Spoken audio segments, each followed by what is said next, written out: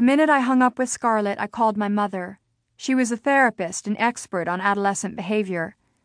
But even with her 2 books, dozens of seminars, and appearances on local talk shows advising parents on how to handle the difficult years, my mother hadn't quite found the solution for dealing with me. It was 1:15 a.m. when I called. "Hello?" Strangely, my mother sounded wide awake. It was all part of that professional manner she cultivated. "I'm capable, I'm strong, I'm awake." "Mom? Haley? What's wrong?" There was some mumbling in the background, my father rousing himself. "It's Michael Sherwood, Mom." "Who?" "He's dead." "Who's dead?" More mumbling, this time louder. My father saying, "Who's dead? Who?" "Michael Sherwood," I said. "My friend."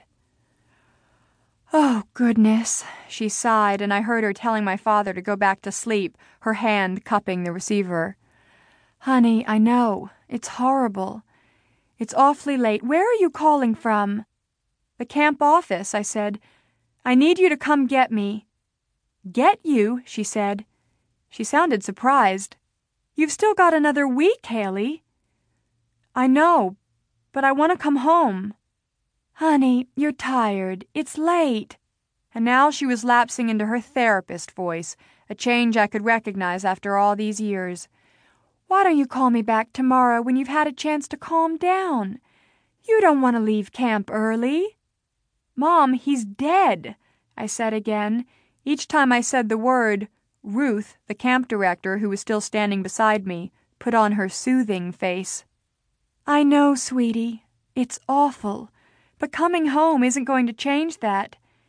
It will just disrupt your summer, and there's no point." "I want to come home," I said, talking over her. "I need to come home.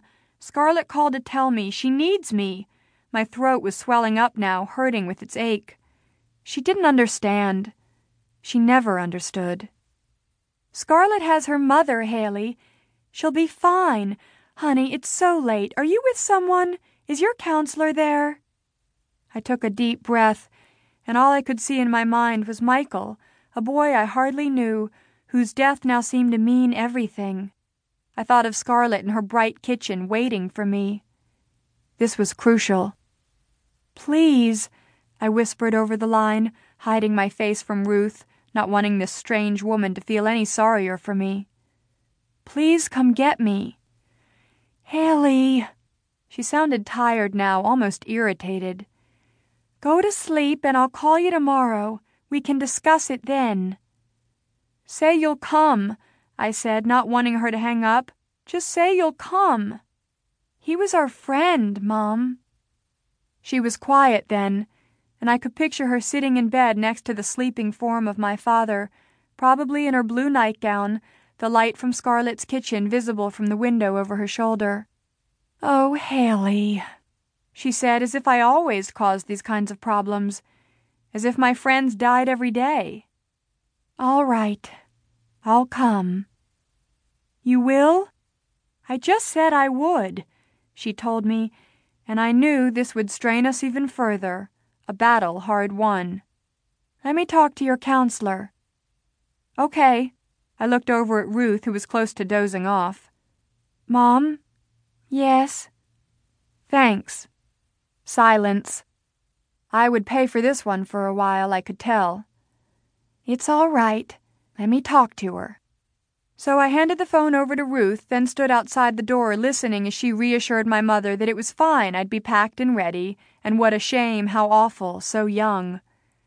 Then I went back to my cabin, creeping onto my cot in the dark, and closed my eyes.